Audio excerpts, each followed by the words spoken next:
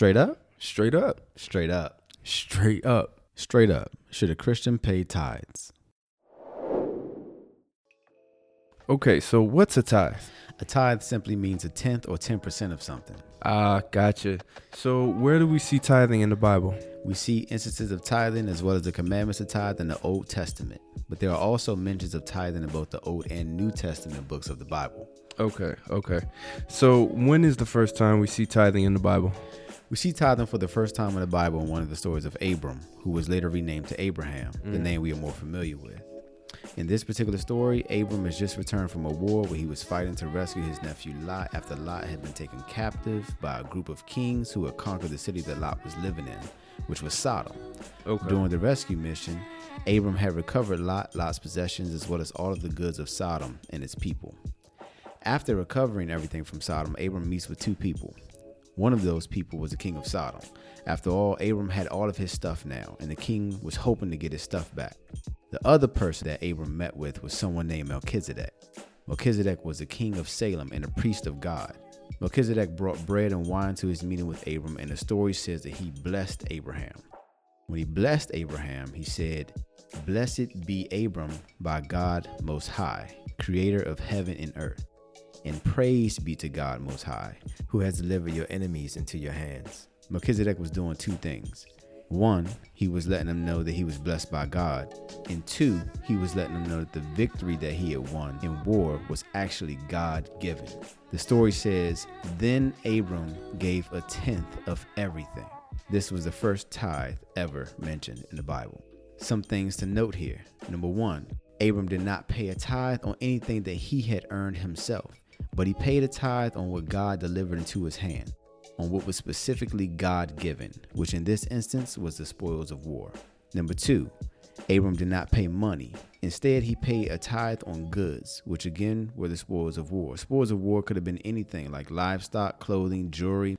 Number three, this is the first mention of a tithe being given, but it is not the first mention of someone having money or valuables in the Bible. The previous chapter of the book of Genesis, chapter 13, mentions that Abram was wealthy in livestock, silver, and gold. So although Abram had possessions, wealth, silver, and gold prior to this meeting with Melchizedek in chapter 14, the Bible never mentions him paying tithes on anything that he had. This points to the fact that there was something significant about this occurrence that caused him to pay the tithe, and that it was not something given regularly or given on things that someone worked for or acquired themselves. This is another significant point that we'll see again. Number four, Abram's giving of the tithe was not mandatory. There was no commandment or law to pay a tithe at this time. All right. So when's the next time that we see tithing in the Bible after that? The next time we see tithing in the Bible is in the story of Jacob in Genesis chapter 28, verses 20 through 22. In this story, Jacob has a dream. In the dream, God says to Jacob that he will have many descendants and own land. God also promised that his descendants would spread all over and that all of the people of the earth would be blessed through Jacob and his offspring, and that God would never leave Jacob until accomplishing all that he had promised. The next morning, Jacob took the stone that he had slept on, set it up as a pillar, and poured oil on it, naming that place Bethel. Then Jacob made a vow saying, "If God be with me and will watch over me on this journey I am taking and will give me food to eat and clothes to wear so that I may return safely to my father's household, then the Lord will be my God, and this stone that I have set up as a pillar will be God's house. And of all that you give to me, I will give you a tenth." This is the second mention of a tithe in the Bible. Again, there are some things to note here. We see Jacob making this vow to give a tenth only once. This is not something that seems to be recurring. Number two, notice the language of the vow wherein Jacob says, "If God gives me, then I will give back to him." Jacob is not talking about things that he will earn, but things that will be given to him. All right. So where is the next time after this that we see tithing in the Bible? The next time that we see tithing is in the Mosaic law that was given to Israel. It's important to note that the laws regarding tithing were not in operation until the Israelites had reached the promised land. They were not in place during their captivity in Egypt or during their time in the wilderness. The laws were in effect only in the land that God said he was giving to them. All right, so I'm seeing the theme here. So were there different types of tithes? Yes. In the Mosaic law, there were three types of tithes. The first was the Lord's tithe. The second was a tithe of feast. And the third was the poor man's tithe. The first tithe, the Lord's tithe, required the Israelites to give 1/10 of the agricultural produce and livestock to the Levitical priesthood for their service to the Lord. This is how the Levites were provided for, since the Levites didn't receive any land inheritance like the other tribes in the Promised Land. It is important to note that if the Israelite wanted to redeem their tithe, meaning keep the 10th of food or livestock and pay money instead, then an additional 20% had to be added to the monetary equivalent of the tithe. There was a penalty for paying the tithe with money. We will see why later. And the second tithe, the tithe of feasts, this was a tithe that one would set aside for themselves. This tithing would occur on years 1, 2, 4, and 5 of a 7-year cycle. The Israelites were instructed to eat this tithe before the Lord, wherever the Lord instructed them to do so. They were to take a tithe of their grain, their wine, their oil, and the firstlings of their herds. If they could not transport their tithe to the place that God instructed them to go, then they were instructed to exchange it for money and then take that money to the specified place and spend that money on whatever their hearts desired. They were instructed to eat and drink whatever they desired and to rejoice in this place where the presence of the Lord would be. The third tithe, the poor man's tithe, was a tithe of the produce that was set aside for the Levite, the stranger, the orphan, and the widow on the 3rd and 6th years of the 7-year cycle. It is important to note a few things about the 3 types of tithes. Number 1, none of the tithes were paid with money. In fact, paying the tithe with money incurred a penalty of an additional 20%, meaning that the Israelite now had to pay 30% instead of 10%. Number 2, the tithes were paid only from the land that God gave to the people, with things that only God could give, not things that people could earn for themselves. Okay, so those are the scriptural references to the tithe, but what exactly is the significance of the tithe? Why was it so important in the first place to God? Good question. But before we can answer the question of its significance, we must answer another question first, which is, why was a tithe a 10th or 10%? Numbers are very important in the Bible.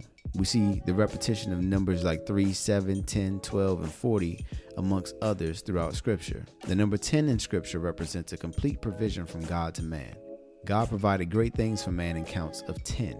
For instance, when God created the earth as a place for man to live, he spoke 10 times. When God gave his first clear expectations of man, he gave 10 commandments. When God wanted to free his people from Egyptian captivity, he caused 10 plagues. When God wanted to send the Holy Spirit to his people, he did so 10 days after Christ ascended into heaven. When God chose to make his first covenant with man, he waited 10 generations from Adam, making his first covenant with Noah. When he decided to make a 7th covenant, he waited another 10 generations from Noah, making his 2nd covenant with Abraham. There were 10 post-resurrection appearances of Christ, etc., etc. Not only do we see the number 10 having this significance of divine complete provision towards man in the Bible, but its significance is also found in the historical remains of other pagan religions as well. Why is this significant? Well, let's remember, the first person recorded paying tithes in the Bible was Abraham. In Joshua chapter 24, verses 2 through 3, it tells us how God had taken Abram from the place where he and his family served other gods, meaning that Abram was pagan prior to being called by God, also meaning that Abram had pagan understanding, rituals, and beliefs that he followed. The pagans believed that when the gods had made the complete provision for you, which was again signified by the number 10, it was to be acknowledged by giving back 1 part or 1/10 or a tithe. The purpose of the tithe was to acknowledge that the complete provision had been divinely given.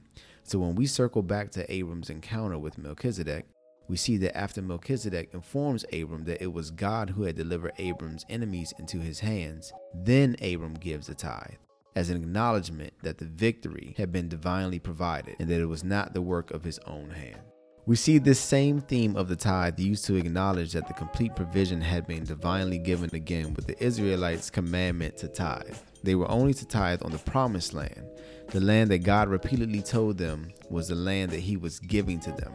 Not only were they to tithe on the things that were in the promised land, but they were only to tithe on the living things. Again, things that only can be attributed to God and not man, such as food and livestock, since man can create neither of these. Another point to note here is that the Israelite tithe would go to the Levites. The Levites would then tithe on what was given to them. They were also to acknowledge that God's divine provision had been made for them as well. All right, that's a ton of great information. But like, what does that have to do with me today? Like, should we as Christians be paying tithes or what? Well, let's take one more look at everything we have seen now.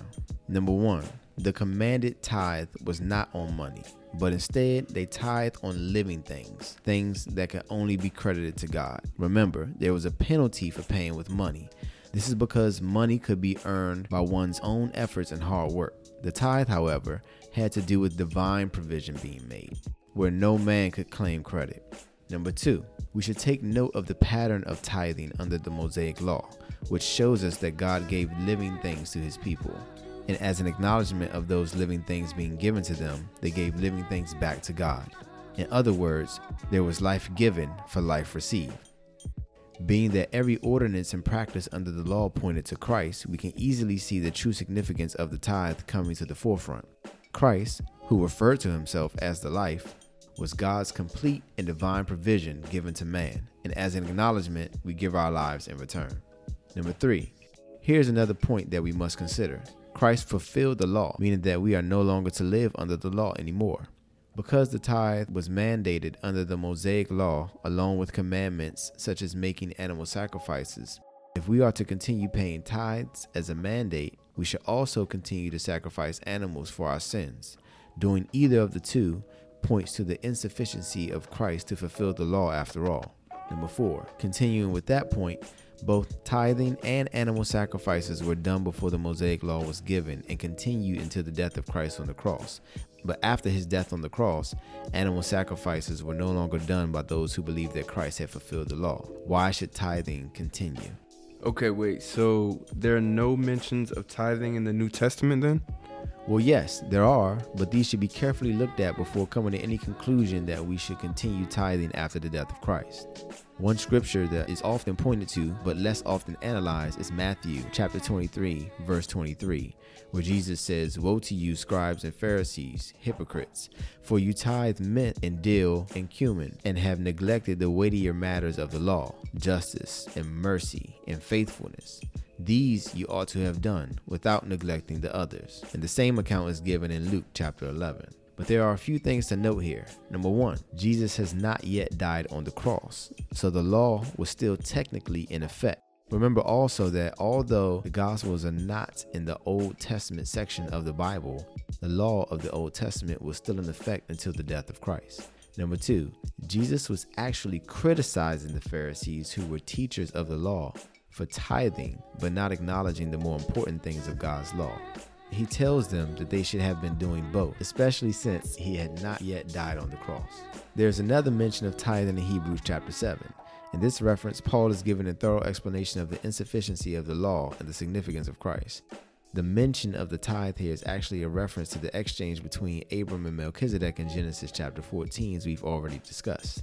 The final mention of the tithe in the New Testament worth noting is in the parable that Jesus tells about the Pharisee and the tax collector in Luke chapter 18. Here, the Pharisee is thanking God for his righteousness based on his good behavior and his obedience to the law by paying tithes.